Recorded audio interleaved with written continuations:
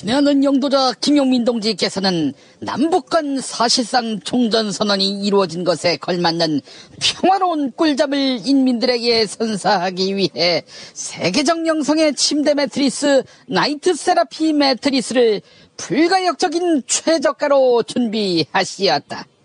나이트 세라피 코리아는 독립형 스프링을 활용해 남쪽 인민들 허리에 최적화된 매트리스를 개발함은 물론이고 라돈과 무관한 친환경 매트리스를 개발하여 세계 최고의 기술력을 만천하에 과시하였다.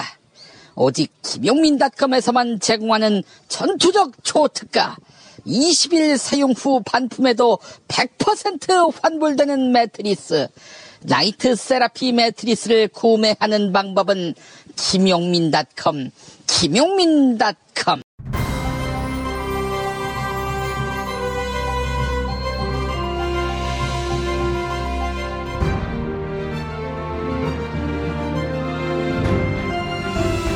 안녕하십니까. 2019년 5월 10일 금요일 김용민의 뉴스브리핑 시작하겠습니다.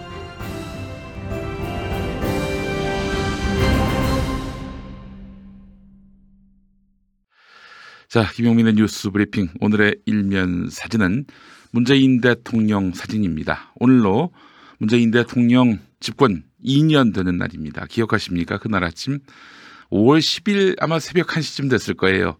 제 19대 대통령으로 문재인 대통령 당선이 확정됐고요. 그래서 광화문 광장에서 문 대통령이 직접 시민과 만났고요. 그리고 오전 8시인가 그렇습니다. 그때 중앙선거관리위원회로부터 대통령 당선증을 받았고요. 당선증을 수령하는 순간 바로 문재인 대통령은 대통령 신분이 됐습니다. 인수위원회 없이 바로 대통령에 취임하다 보니까 취임식이 굉장히 간소했어요. 국회에서 취임식이 있었습니다만 문 대통령은 취임에 앞서서 국민의당 또 자유한국당을 찾아서 앞으로 잘 협력하겠다 이런 의지를 표명하기도 했는데요. 그리고 2년 지났습니다. 여러분은 문재인 대통령 2년 어떻게 평가하십니까? 이건 뭐 다른 정권과 비교하는 것 자체가 그건 뭐 우스운 일이죠.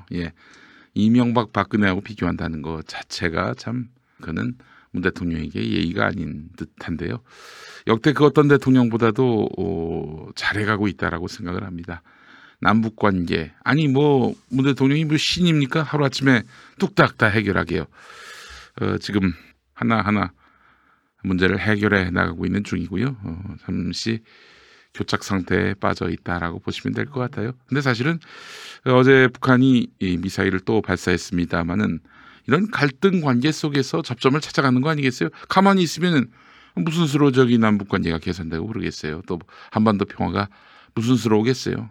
합의하다가 잘 안 될 수도 있고 하여간 주거니 받거니 해 나가는 국면을 보면은 저는 남북 관계도 한반도 정세 긍정적인 방향으로 지금 추동되고 있다고 생각을 합니다. 문 대통령이 뭐 대화 안 한다, 이 새끼들 우리를 속였다 이런 게 아니잖아요. 어떻게든 대화의 장으로 끌어내기 위해서 애를 쓰고 있는 모습이고요. 미국도 뭐 아이고 거봐라 이제 북한 뭐 얘기해봤자다 저 새끼들은 도저히 믿을 수 없는 새끼들이다 그러고 있는 것도 아니잖아요. 그렇기 때문에 남북관계는 좀 긴 안목으로 바라봐야 하는데 저는 어쨌든 올해 안으로 어떻게든 매듭이 지어질 것이다라고 생각을 합니다. 이 교착 상태, 갈등 관계 그리고 내년이면은 대한민국 또 조선민주주의 인민공화국 그리고 미 합중국의 새로운 관계가 형성될 것이다라고 믿어 의심치 않습니다. 경제, 소득주도 성장 하루아침에 이게 해결될 수 있는 문제가 아니잖아요. 잠시 난조가 있을 수 있고요. 또 지금 체질 개선되는 과정인데 뭐 저항이 없다면은 그건 말이 아닌 거죠. 그렇기 때문에 문 대통령 방향은 옳고 또 잠시간에 좀 교착 상태, 난관에 빠지는 면은 있지만 그러나 이 자체로 뭐 아이고 뭐 날 샜다 이렇게 바라보는 거는 수구 세력들 또 적폐 세력들이 문 정권 망하라고 하는 이야기이기 때문에 귀담아 들을 이유는 전혀 없다고 생각을 합니다. 자, 문 대통령이 어제 송현정 기자회견 잠시 후에 또 소상의 이야기를 나눠보겠습니다만은 여러분 많이 화나셨죠? 저도 정말 화가 많이 났습니다. 기본적으로 그 송현정 씨가 왜 문 대통령하고 인터뷰를 했는지는 도무지 이해를 할 수가 없어요. 어제 그 태도는 말이죠. 종합적으로 고려를 해야 됩니다. 송현정 씨가 과연 대통령에게 질문을 던질 자격이 있는지, 지난 정부 때 언론인으로서 존심 상하는 일들이 많지 않았습니까?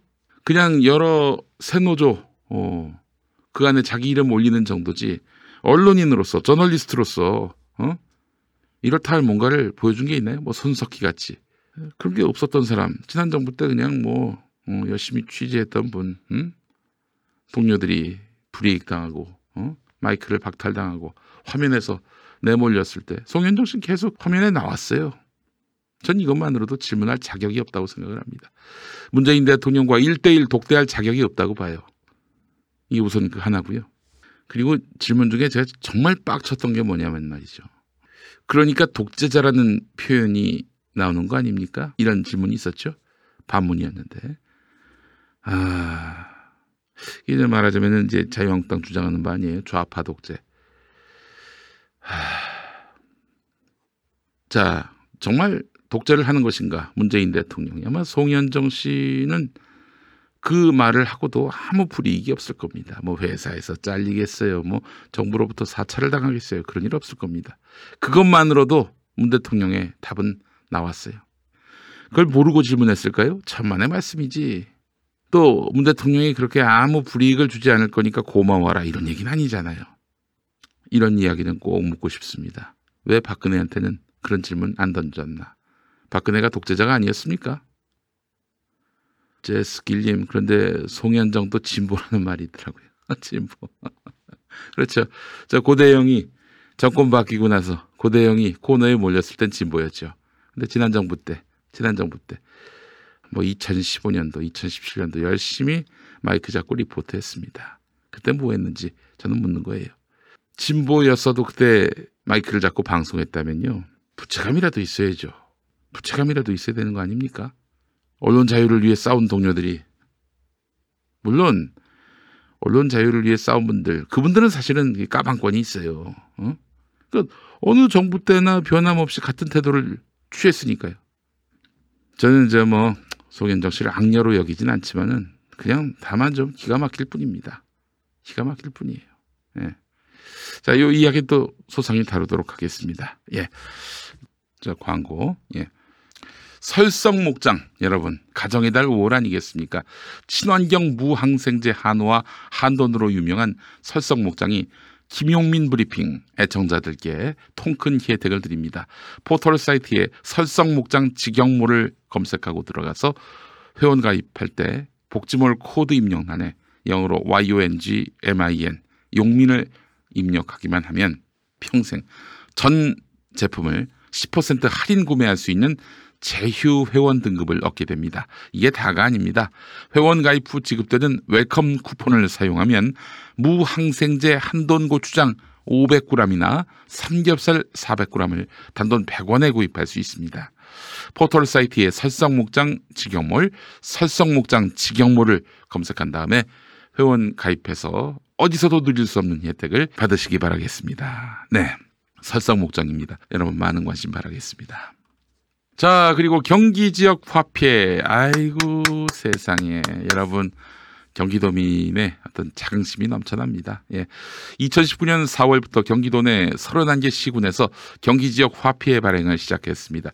경기 지역 화폐란 말 그대로 특정 지역 안에서 현금처럼 사용하는 화폐인데요. 종이 상품권뿐 아니라 카드, 모바일 형태로 다양하게 구성되어 있습니다. 청년 기본소득, 산후조리비 등을 경기 지역 화폐로 지급해서 보통 6% 이상 할인 혜택까지 더해지는데요. 주로 전통시장이나 동네 슈퍼, 미용실, 음식점에서 사용 가능하고요. 경기 지역 화폐이기 때문에 경기도 안에서 사용 가능합니다. 경기도 넓잖아요. 네. 경기도민께서는 경기 지역 화폐로 할인된 가격으로 소비도 하시고 지역 경제 살리는 뜻깊은 일에도 동참 부탁드립니다. 아이고 정말 경기도에서 하는 이런 여러 가지 혜택들 보면은, 야, 이게 어디서 이런 아이디어가 나왔지 하는 생각과 함께 이게 또 누구를 위한 정책인가 하면서 또 들여다보게 됩니다. 경기 지역 화폐, 지역의 소상공인과 또 자영업자분들을 위한 선물이죠. 네, 지역 화폐 여러분 많은 관심 바라겠습니다. 아, 좋아요. 현금 영수증 OK, 소득공제 OK. 경기도민 누구나 최대 6% 할인 혜택을 받아서 구매가 가능하다고 합니다. 자, 그리고 내 PR 오픈 홍보 기념일 단체 선물이 필요하시다면 내 PR을 참고하시기 바랍니다. 불경기일수록 홍보를 위한 판촉물은 더욱 중요한데요. 나를 PR하고 싶으면 내 PR을 만나라는 의미에서 내 PR입니다. 평화나무는 내 PR을 이용합니다. 예, 벙커 원규에도 내 PR을 인용해요. 너무 좋아요. 제품에 대해서 불만하자 전혀 없습니다. 받는 사람들이 굉장히 만족도가 높아요. 판촉물의 모든 것이 내 PR에 있습니다. 내 PR에 없으면 어디에도 없습니다. 수건, 물티슈 같은 생필품부터 라이터, 티셔츠, USB까지 잘 되면은 나중에 저희 미사일도 이제 농담입니다. 자, 검색창에 내 PR로 검색하시거나 전화상담 032-519-4800으로 문의 주시기 바라겠습니다. 사장님이 정말 친절합니다. 친절합니다. 자, 그래요. 오늘 광고 함께 만나봤습니다. 제가 지금 이재명 도지사를 시장이라고 했습니까? 아이고, 차츰 도지사로 바뀌겠죠. 예. 지난 10년간 매달 20만 원씩 꼬박꼬박 보험 넣은 김호구 씨. 40줄에 처음 병원 신세를 졌는데 과연 그 보장 금액은? 꼴랑 100만 원이요. 왜 이렇게 실망스러운 겁니까? 제가 뭘 잘못한 겁니까? 보험 손해보지 마세요. 최고의 전문가들이 본인에게 가장 적합한 보험으로 맞춤형 리모델링 해드립니다. 지금 바로 마이보험 체크하세요. 검색창에 마이보험 체크. 세상을 살다 보면 자기 이야기들을 많이 하죠. 거래 만찬은요, 듣는 프로그램입니다. 여러분, 듣는 프로그램 유일합니다. 거만, 거래 만찬 잊지 마세요. KBS 1TV 매주 금요일 밤 10시 거리의 만찬 많은 시청 바랍니다.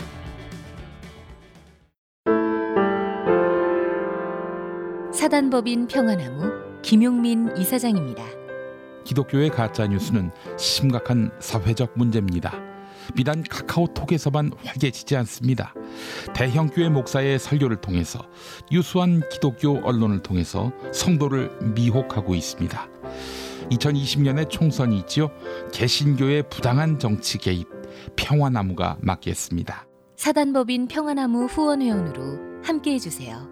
로고시안.com logo시an.com 로고시안.com으로 후원회원에 가입해 주시기 바랍니다. 평화나무, 진실을 지키는 힘이 되겠습니다.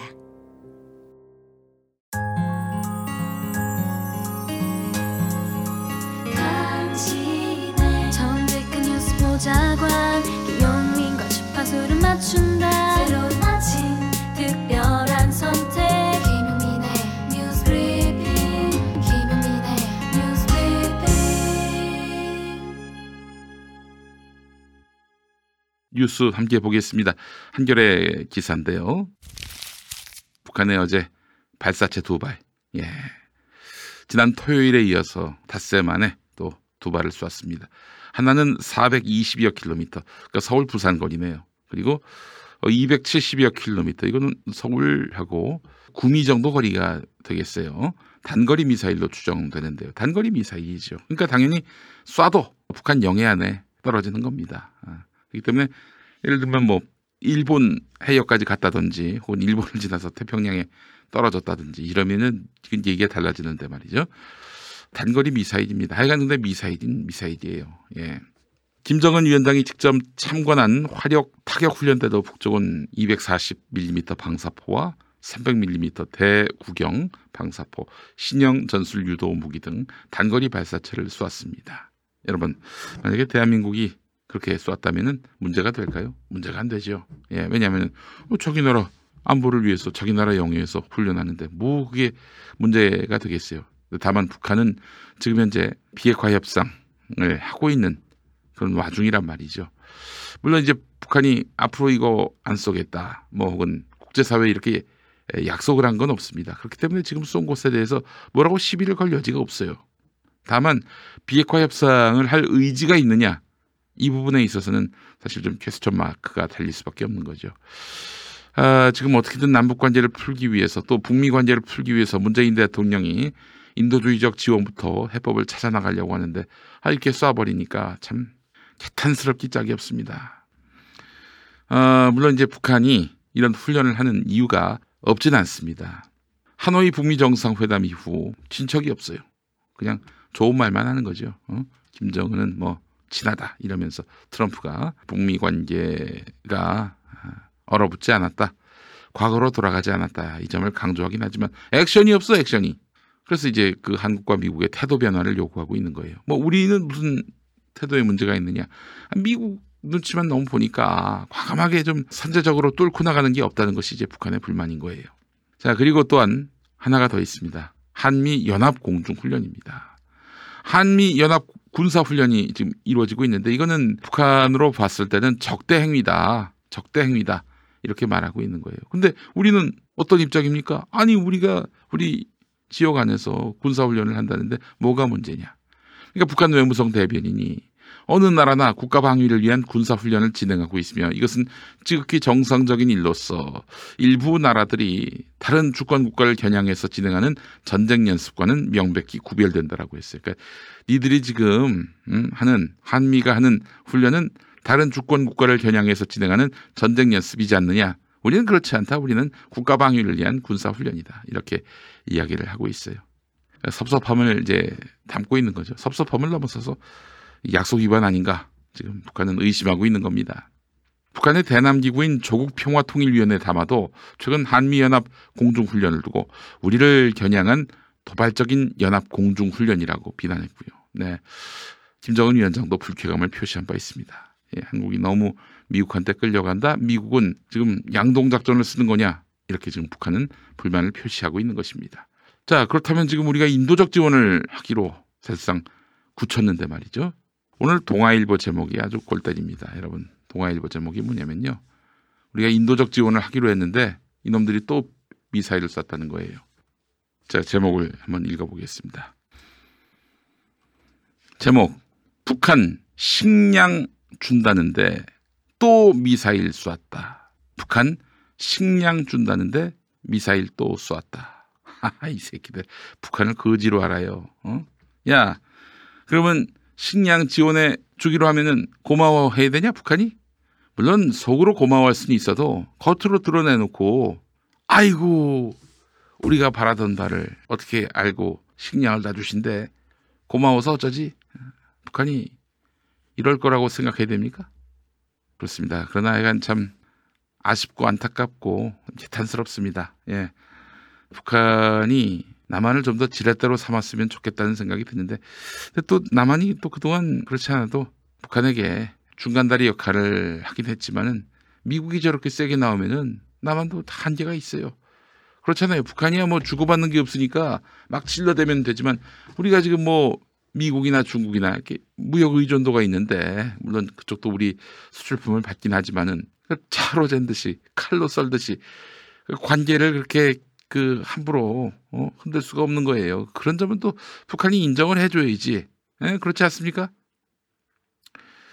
자, 일이 틀어지게 된 것은 사실 한미 연합 군사 훈련이라고 보시면 됩니다. 그게 없이 북한이 독단적으로 그렇게 미사일을 또 혹은 발사체를 쐈다면은 이건 정말 북한이 비난받아 마땅한데 이 한미 연합 군사 훈련 이걸 왜 했는지 모르겠어요. 예. 자, 그래서 오늘 경향신문을 보니까 말이죠. 북한이 인도적 지원보다 체제 안전 보장 우선 이 메시지를 던진 것 같다는 거죠. 그러니까 북한이 지금 이렇게 저렇게 들어오는 반응을 종합해 보면 북한이 인도적 지원 얘기 나왔을 때 불쾌감을 표시했다는 얘기가 있어요. 문재인 정부가 미국의 지지 속에 대북 식량 지원을 공식적으로 추진하는 일. 사실 우리로서는 정말 남북관계 개선을 위한 진정성 있는 노력인데 그거에 대해서 김정은 위원장이 이러고 있다는 거예요. 사실 추가 발사가 북한의 그 표현 아닙니까? 지난 토요일 발사에 유연하고 신중한 태도를 보였던 한미가 이번에 어떤 태도를 보일 것인지도 주목되는데 말이죠. 미국과 유엔 안보리는 통상 단거리 미사일 발사는 안보리 결의 위반임에도 직접적인 대응을 하지 않아 왔어요. 하지만 이번 발사는 더 큰 위협적인 행동을 예고하는 단계이기 때문에 지난번처럼 유연한 태도를 보이기는 쉽지 않다는 얘기죠. 네. 인도적 지원이나 경제 문제가 핵심이 아니라 체제 안전과 군사적 위협 해소 문제가 관건이라는 메시지를 던진 것으로 해석이 됩니다. 북한의 식량난 이 부분은 떠벌릴 게 아니라 남 몰래 도와주면 될 수 있는 문제가 아니지. 남 몰래 지원해줬다가 또 난리가 날 수 있으니까 그대로 또 공개적으로 진행을 하되 또 북한을 유인할 수 있는 카드를 가져야 된다는 것이죠. 체제 안전 보장 못 믿겠다는 거예요. 지금 미국이 저러는 태도를 보면은 그렇잖아요. 다 합의해놓고 갑자기 그 이튿날 딴소리를 하고 볼턴을 방에 들어오게 해가지고 받아들일 수 없는 그런 안을 제시하고 이런 미국을 어떻게 믿느냐는 게 이제 북한의 태도인데 여간 이 남북 관계는요. 저는 문익환 목사님 방북 또 김대중 대통령의 6.15 남북 공동선언 이후로 더 이상 전쟁으로 갈 수는 없다를 분명히 못 박았다고 생각을 합니다. 전쟁으로라도 가야 한다. 남북 관계 파탄 나야 된다. 분단이 지속돼야 한다. 남북 간의 갈등, 긴장 관계는 계속돼야 한다. 이게 바로 수구 냉전 세력들의 목표 아니겠어요? 오늘 또 아주 지랄 발광하겠네요. 아침부터 자유한국당. 예. 그러나 작은 일어났던 그런 난관에 너무 우리가 절망하지 않았으면 좋겠습니다. 그래요. 인도적 지원보다 체제 안전 보장이 우선이다. 이런 메시지를 북한이 던졌다는 소식 전해드렸습니다. 어제 대담 이야기해 보겠습니다. 그렇기 때문에 대통령에게 독재자라고 표현하는 것 아니냐. 이 부분에서 정말 뚜껑이 확 열렸습니다. 그러자 문재인 대통령 당황한 듯 멋쩍게 웃음을 지었는데 맞지 않는 얘기란 말씀을 드린다라고 답변한 다음에 정말 그 촛불이라며 한동안 말을 제대로 잊지 못했다는 게 중앙일보 관점인데 좌파 독재로 규정짓고 투쟁한다는 것은 참 뭐라고 말씀드려야 할지 모르겠다라면서 미소를 지었습니다. 문재인 대통령이 사실 1:1 인터뷰 형식을 선호했다고 합니다. 왜냐 지난번에 그 기자회견 보면은 별 준비되지도 않은 그런 기자 질문을 하나하나 받아가면서 참 그 바라보는 국민들도 답답하지요. 그래서 심층 인터뷰를 원했는데 송현정 씨는 제가 봤을 때 자질이 없어요. 이 촛불혁명을 성사시킨 국민의 마음을 헤아리거나 대변할 수 있는 그런 기본적인 감수성도 없다고 저는 생각을 합니다. 저는 지난번 관훈 라이트 클럽에서도 제안을 했습니다만은 차라리 아침 라디오 프로그램 진행자 예컨대 김현정이나 김어준 이런 분들 또 그밖에 다 나오면은 그렇고 몇 군데 방송 한 3개 내지 4개 정도 해서 청와대에서 아침에 동시 생방송을 하는 거예요. 그렇게 못합니까? 그렇게 해서 이제 인터뷰를 하게 되면은 그분들은 생생한 민심을 항상 아침마다 접했던 그런 분들 아니겠어요? 그 민심도 대변하면서 또 촛불혁명을 일으켰던 당시 국민의 뜨거운 마음을 직접 눈으로 목도했던 그런 인물들이기 때문에 인터뷰할 때 그 태도가 다를 거예요. 송현정 씨는 그냥 기사 쓰는 그런 경력은 얼마나 됐는지는 모르겠지만은 촛불 민심을 헤아리고 그 민심이 어떤 정부를 원하고 있는지 헤아리지 못하는 가운데 그냥 대통령한테 덤비듯 물어봤어요. 그러니 이제 우리 촛불 시민들이 그걸 보고 열불 터지죠. 안 그렇습니까? 열불 터집니다. 예. 어제 그 게시판 보니까 말이죠. 이런 댓글이 올라왔더군요. 어떤 몇몇 저널리스트들끼리 대화를 나눈 채팅방을 봤는데 기자는 기자여야지 치어리더가 되면 곤란하다는 어떤 방송 기자의 말을 전해주고 싶다. 지금 송현정 기자의 질문 태도에 대해서 문제 삼는 그런 시민들, 국민들에 대해서 기자는 기자여야 한다. 치어리더가 되면 곤란하다. 그래서 지금 송현정이가 치어리더가 안 돼서 불만인 걸로 이렇게 본 거예요. 예. 그러면서 KBS의 위상을 제고한 인터뷰였다. 이런 인터뷰를 하려고 KBS가 그렇게 또 다시 국민의 품으로를 외쳤던 건가요? 그리고 또 제가 오늘 김용민 브리핑 일부에서도 얘기했습니다만은 송현정한테 정규제를 기대하셨나 봐들 이러면서 비웃어요. 나 이 사람 참 어처구니가 없네. 예. 그러니까 지금 송현정이가 정규제가 아니어서 지금 불만이란 거예요. 그러니까 송현정의 질문 태도에 대해서 불만인 국민들을 이제 박사모 취급하는 거죠. 예. 우리 국민들이 이거에 대해서 또 분노를 표시한 것이죠. 그 국민의 마음은 왜 문바 방송을 하지 않느냐, KBS가. 이런 얘기입니까? 그거 아니잖아요. 아니, 그래서 독재자라는 표현이 나오는 거다. 이 질문에 분개하는 겁니다. 문 대통령이 좋은 답을 했어요. 촛불로 탄생한 정부를 독재자라니 이렇게 반박한 겁니다. 촛불 민심에 의해서 탄생한 정부를 독재, 그것도 그냥 독재라고 하면 설득력이 떨어지니 색깔론을 더해서 좌파 독재라고 규정짓는 것을 뭐라고 해야 할지 모르겠다. 이렇게 이야기했습니다. 그러니까 사실은 우리 KBS의 구성원들께서 다시 국민의 품으로 라는 구호만 외치지 않았으면 이게 분개할 일도 없었을 거예요. 그러니까 지금 문재인 대통령을 독재자라고 얘기하는 자유한국당은 그 뭐예요? 그 의도가 뭐예요? 자기들이 독재였으니까 너나 나나 똑같은 거 아니냐 이 얘기를 하고 싶은 거 아닙니까? 그 프레임에 말려들었어요. 대한민국 최고의 공영방송 기자가. 이러니 국민들이 화낼 만도 하죠. 문바방송 안에서 정규제처럼 정규제가 박근혜한테 질문하듯이 질문하지 않아서 이게 국민들이 분개하고 있는 겁니까? 그건 아니잖아요. 참 너무 참 허탈하고 말이죠. 그리고 질문 방식과 관련해서 제가 대안으로 제시한 게 라디오 진행자들이 대통령과 격이 없이 대화를 나누는, 사실 문 대통령이 어제 대담을 할 때 사전에 질문을 받거나 그런 게 없었다고 합니다. 여러분, 대통령이 그런 정도의 실력을 가지면 정말 훌륭한 겁니다. 여러분, 이명박 박근혜가 대본 없이 대담한 것 같아요? 저기 신년 기자회견 막 기자들한테 지명을 해가지고 질문하게 하는 거, 그것도 다 사전 대본이 있었습니다. 누가 어떻게 질문할 건지가 다 공유가 됐고 질문도 다 답변도 다 준비가 됐었어요. 그런 대통령하고 어떤 질문을 던지더라도 거기에 대해서 답할 수 있는 대통령하고 엄청난 차이가 나는 거죠. 대단한 겁니다. 자, 그렇다면은 문재인 대통령이 시중의 민심을 헤아리면서 국민을 대신해서 질문하는데 아주 각별한 능력을 가진 아침 라디오 방송 진행자들과 함께 생방송을 한다면 어떨까 하는 그런 생각이 들었습니다만, 네. 정말 참 정규제이기를 바랐다.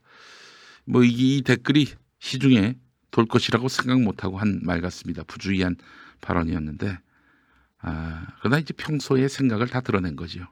제가 우리 진보든 보수든 다 막론하고 언론인 형제 자매 여러분들께 말씀드리고 싶습니다. 박근혜 때 쫄보였다는 지적 많이 들으시죠? 그건 인정하고 갑시다. 그에 대해서 채무감을 안고 갑시다. 그렇잖아요. 지난 정부 때는 박근혜, 이명박 다 쓰레기니까 야, 그 쓰레기한테 덤벼서 뭐하니? 이랬으면서 지금 와가지고는 대통령한테는 할 말을 다 해야 된다. 기자가 치어리더가 되면 안 된다. 정규제가 되면 안 된다. 이렇게 나오니까 국민들이 그냥 웃긴 거예요. 우스운 거예요. 족 같은 거예요. 나 참. 이건 인정하고 갑시다. 그렇잖아요. 솔직히 김용민이도 저 박근혜 때 한 번도 박근혜를 빨아줬다든지 띄워줬다든지 그런 적은 없지만 위축된 건 맞아요. 그렇게 위축됐던 건 아닌 것 같다. 내가 어디 공영방송 나가질 않았으니까. 근데 아마 제가 KBS나 종편이나 이런 데 나갔다면은 그들의 어떤 요구대로 또 그들의 기대하는 바대로 방송을 했을 거예요. 한 번도 안 한 일에 대해서 제가 가정하는 것이 어떨지 모르겠지만 저도 그랬을 거예요. 적어도 박근혜 때 언론인들은 쓰레기였다. 이거 하나는 다 같이 인정하고 가야 돼요. 그래야 우리 언론도 업그레이드가 되는 겁니다. 왜 국민들이 언론사 종사자들, 기자들을 다 기레기라고 해요? 그 이유는 한 가지입니다. 지난 정부 때 할 말 못했으니까. 그래놓고 반성도 안 해. 그러니 국민들이 기가 막힌 거지. 이 새끼들 봐라. 지난 정부 때 저렇게 별일 없이 잘 살았으면서 이제 와가지고 또 국민을 가르쳐? 엑스바라고 우기고 다녀? 이렇게 생각을 하면은 부하가 치밀죠. 그렇지 않아요? 송현정 씨는 이제 질문할 자격이 일단 기본적으로 없다고 보고요. 그냥 8월 16일 이후부터 독립운동하신 분 같아요.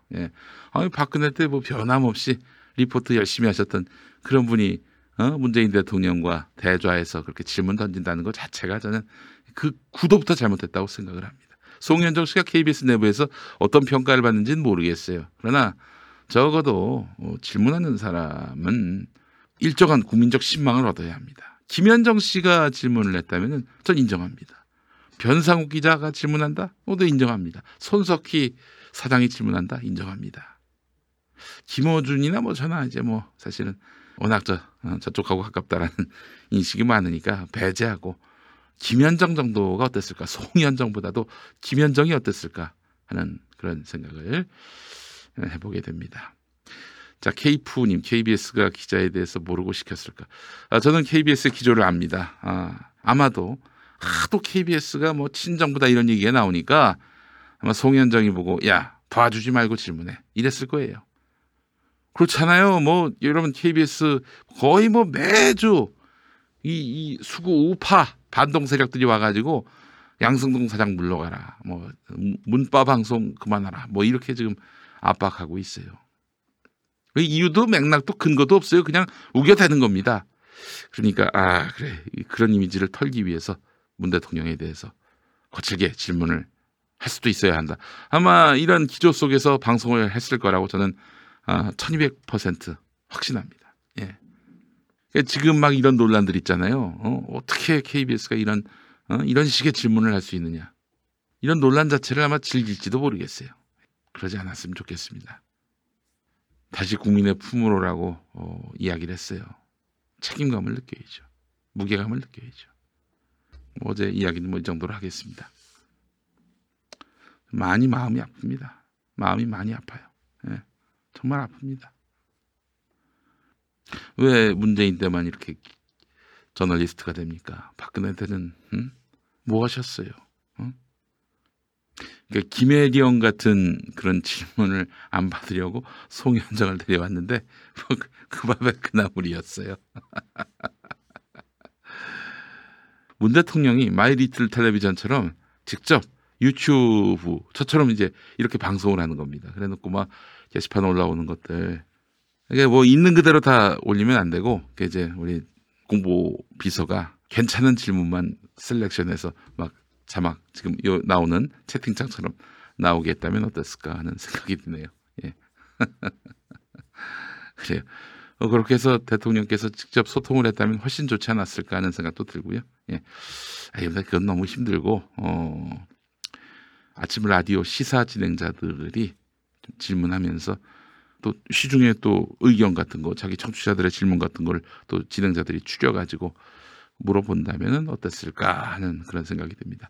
방송 PD로서 제가 이렇게 한번 아이디어를 드립니다. 예. 잠시 안내 말씀 하나 드리겠습니다. 자, 오늘 관훈 라이트클럽 지난 월요일 정민호 전 포스코 홍보팀장이 출연한 동영상이 올라옵니다. 여러분 많이 알려주시기 바라겠습니다. 5시 5분에 KBS 1라디오 김용민 라이브 생방송이 있고 모레 아침 11시에 벙커원교회 광주항쟁 추념 예배가 있고 또 그날 오후 5시에 김프로 또 한겨레 김정필 기자의 북콘서트가 있게 됩니다. 여러분 많이 시청을 해주시기 바라겠습니다. 그리고 평화나무 후원회원이 돼주세요. 예. 026406-0507 026406-0507번입니다. 예. 자, 대한민국 부당거래 바로 말씀드린 대로 김프로와 한겨레 김정필 기자 그리고 김용민이가 함께하는 북콘서트가 있습니다. 대한민국 부당거래 북콘서트 오늘 낮 3시에 벙커원교회에서 함께하는데요. 예스24에서 사전 참가 신청을 접수하고 있습니다. 여러분 지금 예스24 가셔서 대한민국 부당거래 입력하시고 혹은 김프로 입력하시고 찾아 들어가셔서 신청해 주시면 감사하겠습니다. 신청 안 하면 뭐 그냥 오셔도 돼요. 오셔도 됩니다. 많이들 와주시기 바라겠습니다. 자, 대한민국 부당거래 많은 구매 바라면서 북콘서트 일요일 낮 3시에 함께 했으면 좋겠습니다. 자, 그리고 한신대학교 신학대학원 신입생 모집 광고 보시겠습니다.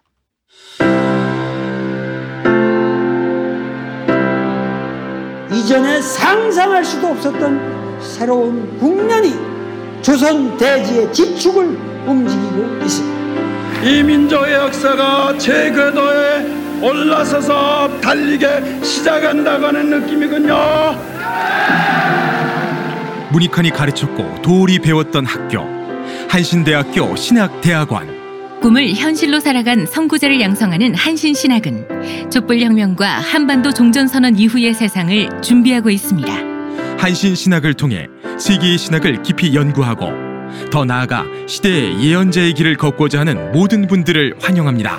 이 새 시대는 문익환 씨의 힘으로 열리는 것이 아니라 바로 여기 모인 여러분들의 힘으로 열리는 거예요.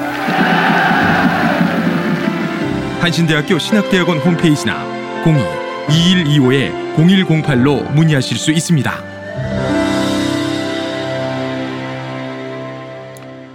네, 한신대학교 신학대학원. 우리 문익환 목사님이 한신대학교 교수였어요. 신학과. 아시는 분도 아시고 모르시는 분도 계시겠지만은 민족의 선각자를 길러냈던 그런 한신대학교 신학대학원. 신입생 모집합니다. 목회자가 되실 분들, 목회자 될 마음은 없지만 하여간 한신 신학을 공부하고 싶으신 분들 많이 지원해 주시기 바랍니다. 5월 17일 다음 주 금요일까지 모집을 합니다. 많이 참여해 주시기 바랍니다. 향린교회 들어보셨죠? 향린교회 또 우리 문익환 목사님이 시무했던 한빛교회, 이런 교회가 있는 한신대학교 신학대학원의 모교단 한국기독교장로회. 네, 여러분 많이 관심 가져주시기 바랍니다. 주변에 또 많이 홍보를 해주시면 좋겠어요. 예, 이 통일 세상은 문익환 씨가 여는 것이 아니라 여러분이 여는 것이다. 그렇습니다. 촛불혁명도 여러분이 여셨던 거고 온갖 개혁도 다 여러분들이 하셔야 되는 겁니다. 당신이 살고 싶은 도시, 당신이 꿈꾸는 도시는 어떤 모습입니까? 즐거움과 여유가 넘치는 곳, 아름다운 자연과 인문학의 향기가 삶을 풍요롭게 해주는 곳, 그리고 내일을 향한 희망을 꿈꾸고 이룰 수 있는 곳. 도시는 그런 곳이어야 합니다. 사람 중심의 살기 좋은 도시 수원이 대한민국 도시의 기준이 되겠습니다.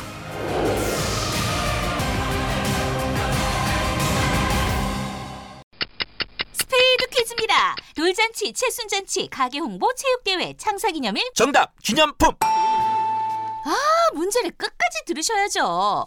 이럴 때 사용하는 판촉물이나 기념품, 답례품, 단체 선물 등을 취급하는 전문업체로서 국민을 위해 제대로 일하는 언론과 정당의 후원을 하는 판촉물 전문업체는 어디일까요? 정답! 네피알! 네? 어디라고요? 네피알! 네, 정답입니다. 판촉물이나 단체 선물이 필요할 때 이왕이면 우리 편 회사 네피알을 찾아주세요. 인터넷 검색창에 네피알을 치시거나 032-519-4800으로 전화주시면 친절하게 상담해드립니다. 그런데 상품은 뭔가요? 네피알에 가서 고르세요. 3만 가지가 넘는 물품이 있어요.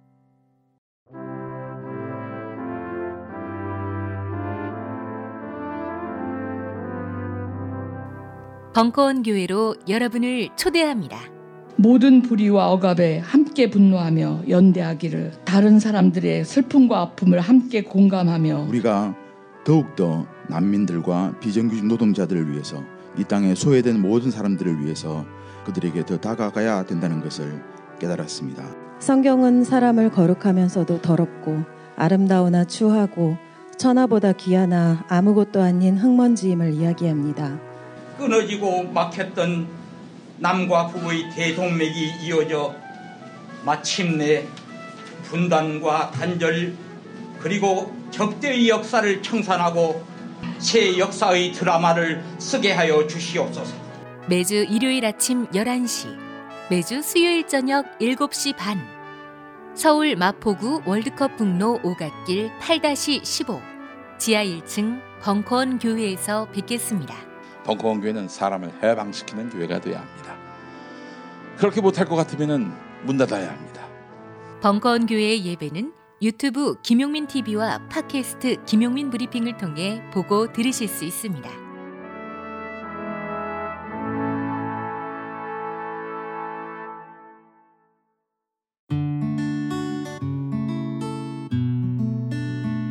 당신과 내가 좋은 나라에서, 그 정의로운 나라 그곳에 산다면 난 그냥 좋아서 웃기만 할 거예요.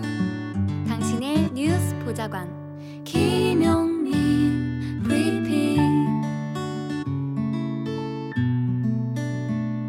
기온이 계속 오르나 싶더니 오늘은 초여름 더위가 기승을 부리겠습니다. 낮 동안 25도를 넘어서면서 지역에 따라 30도 가까이 오르는 곳도 있겠는데요.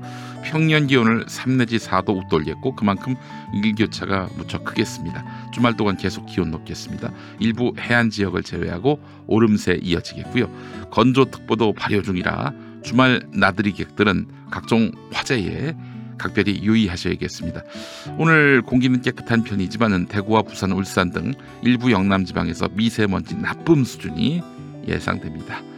자, 낮 기온 말씀드렸습니다만 서울 26도, 광주 27도, 대구 27도까지 오르겠습니다.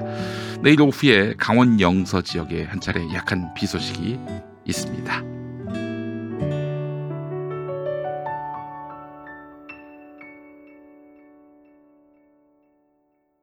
다음 뉴스도 보도록 하겠습니다. 뉴스라기보다는 어제 한기총이 말이죠. 한국교회 질서를 위한 대포럼. 제목이 웃기지 않습니까? 한국교회 질서를 위한 대포럼. 그러니까 지금 한기총에서 주최한 행사인데 브리핑하고 있는 사람, 저 사람이 누구냐면은 한기총 빤스 목사 전광훈 비서실장이에요. 이름이 이은재입니다. 이은재. 기억하기 쉽죠? 이은재. 사퇴하세요! 그 사람하고 이름이 같습니다. 이은재 비서실장이 어제 그 평화나무를 비방하는 그런 브리핑을 했습니다. 예, 한국교회 질서를 위한 대포럼. 자, 한번 읽어볼까요? 평화나무는 2018년 12월 10일 마포 벙커교회. 이 첫 줄부터 벌써 두 개가 틀렸습니다. 일단 기본적으로 2019년 1월 말에 서울시로부터 허가받았어요. 예. 마포 벙커교회, 벙커 원교회지. 왜 원을 빼? 원이 중요한데. 담임 김용민 강도사 한신대 졸업. 담임 목사 제도가 없습니다만 하여간 뭐 담임은 뭐 인정한다고 칩시다. 김용민 강도사. 이 한신대학교가 속해 있는 한국기독교 장로회는요. 강도사라는 제도가 없어요. 강도사가 뭐냐면은 신학교 다닐 때는 전도사예요. 그리고 목사가 되지 않겠습니까? 근데 신학대학원 졸업하고 곧바로 목사가 되는 게 아니라 신학대학원 졸업하고 한 2년 정도 인턴 기간이 있어요. 저도 지금 인턴 기간인 거죠. 목사 수련생이라고 하는데 이 2년의 과정을 겪는 사람들을 과거에 보수교단에서는 강도사라고 했어요. 뭐 이제 강론하는 도를 강론하는 강도사. 어감이 좀 안 좋습니다만 강도사라고 했는데 여자 진보교단인 한국기독교 장로회에서는 강도사라는 직제가 없습니다. 전도사예요, 그냥 전도사. 굳이 뭐 불러야 한다면 전도사예요. 강도사라고 하더니 한신대 졸업. 네. 한신대 신학대학원을 졸업했지 내가 언제 한신대를 졸업했습니까? 전 강남대를 졸업했습니다. 자, 벌써 두 줄밖에 안 됐는데 네 군데 오류가 났어요. 자, 그리고 벙커 교회에서 서울시로부터 허가받은 사단법인 평화나무입니다. 이 말도 잘못됐어요. 벙커원 교회 교우들이 주체가 됐습니다만은 그 평화나무는 평화나무 설립 추진위원회가 허가를 받은 거지 벙커원 교회가 허가받은 게 아니에요. 그거 보세요. 또 문장도 보세요. 평화나무는 서울시로부터 허가받은 사단법인 평화나무입니다. 이게 지금 통어 반복에 주술 관계가 전혀 호응이 안 돼요. 평화나무는 서울시로부터 허가받았습니다. 이래야 되는 거 아니에요? 평화나무는 서울시로부터 허가받은 사단법인 평화나무입니다. 나 참. 자, 또 읽어보겠습니다.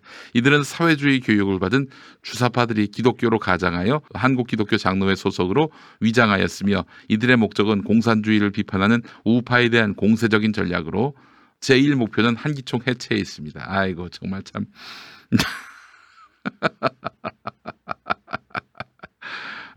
사회주의 교육을 받은 바가 없습니다. 제가 기본적으로 주사파도 아니에요. 예. 기독교로 가장하여. 야, 내가 태어날 때부터 기독교인이었어. 무슨 가장하기는. 야, 그리고 나는 기본적으로 극동방송 기독교 TV에서 기독교 언론에서 일했고 그리고 신학과를 나왔어요. 강남대학교 신학과를 나왔어요. 그리고 이 목회를 벌써 7년째 하고 있어. 기독교로 가장했대. 예.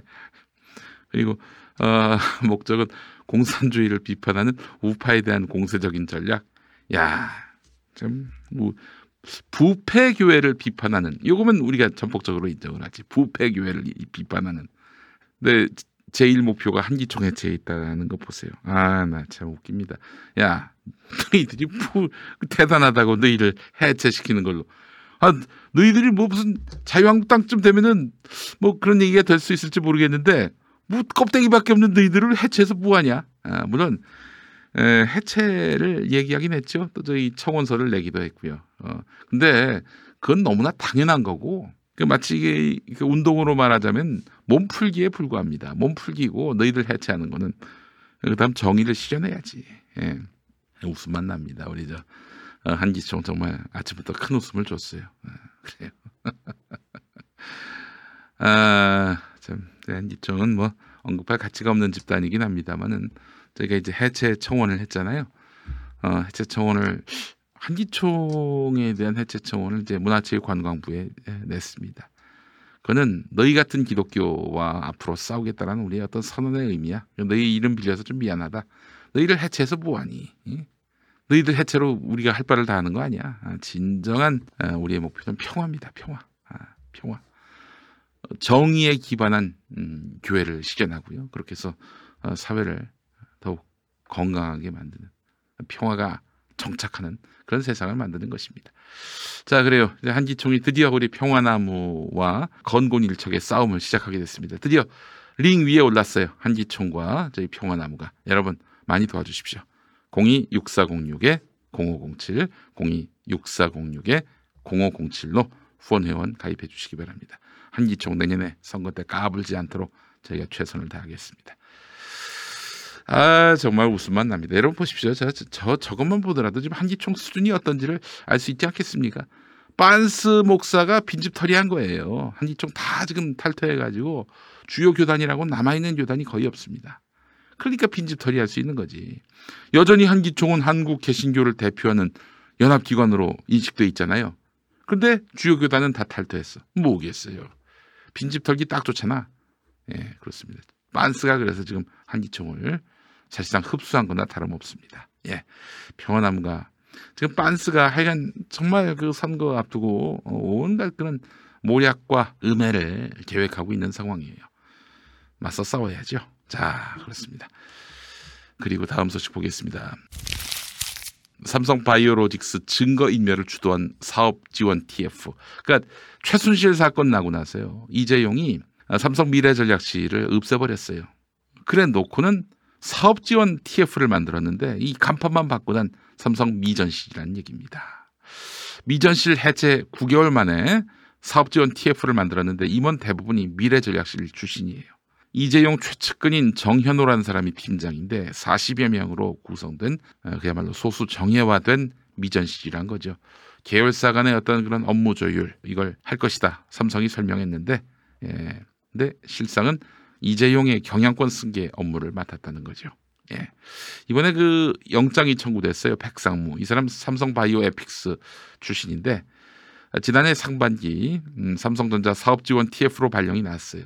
또 다른 미전실, 간판만 바꾸던 미전실, 삼성바이오에픽스 커머셜 본부에서 임원을 맡고 있었는데 지난해 상반기에 사업지원 TF로 발령이 났다는 겁니다. 당시 금융당국은 삼성바이오로직스의 회계 문제를 살피고 있었고 검찰 수사가 임박한 때였어요. 바이오에픽스 소속 임원을 삼성전자 핵심 부서로 옮긴 것 자체가 증거인멸 같은 후속 작업에 조직적 실행을 원활히 하기 위한 것 아니냐 이런 의심을 샀는데 아니나 다를까 그런 행동을 했고 끝내 구속영장이 청구가 됐습니다. 숨기는 삼성 딱 걸렸죠. 이재용이가 지금까지 뭐 자기 이름으로 한 사업 중에 된 게 없잖아요. 다 망했잖아요. 아이고 암담하겠네. 응? 지금 병상에 누워 계신 우리 이건희 회장님 돌아가시고 싶어도 돌아가시지 못하는 우리 이건희 회장님 얼마나 답답할까. 아니 그 재용이를 그렇게 후계자로 탐탁치 않은데 어떡하지? 이런 말씀을 하실 것 같습니다. 자, 마지막 소식은 한겨레 기사 보겠습니다. 정부의 보해체 등 처리 방안에 대해서 동의하는가? 네, 81.8%가 동의했습니다. 82%가요? 동의하지 않는다 18.2%. 보를 해체하면은 보를 해체할 때 쓰는 다이너마이트를 갖고 청와대를 폭파하겠다. 이런 김무성을 저희가 얼마 전에 고발했죠. 김무성 빤스 목사교회 교인입니다.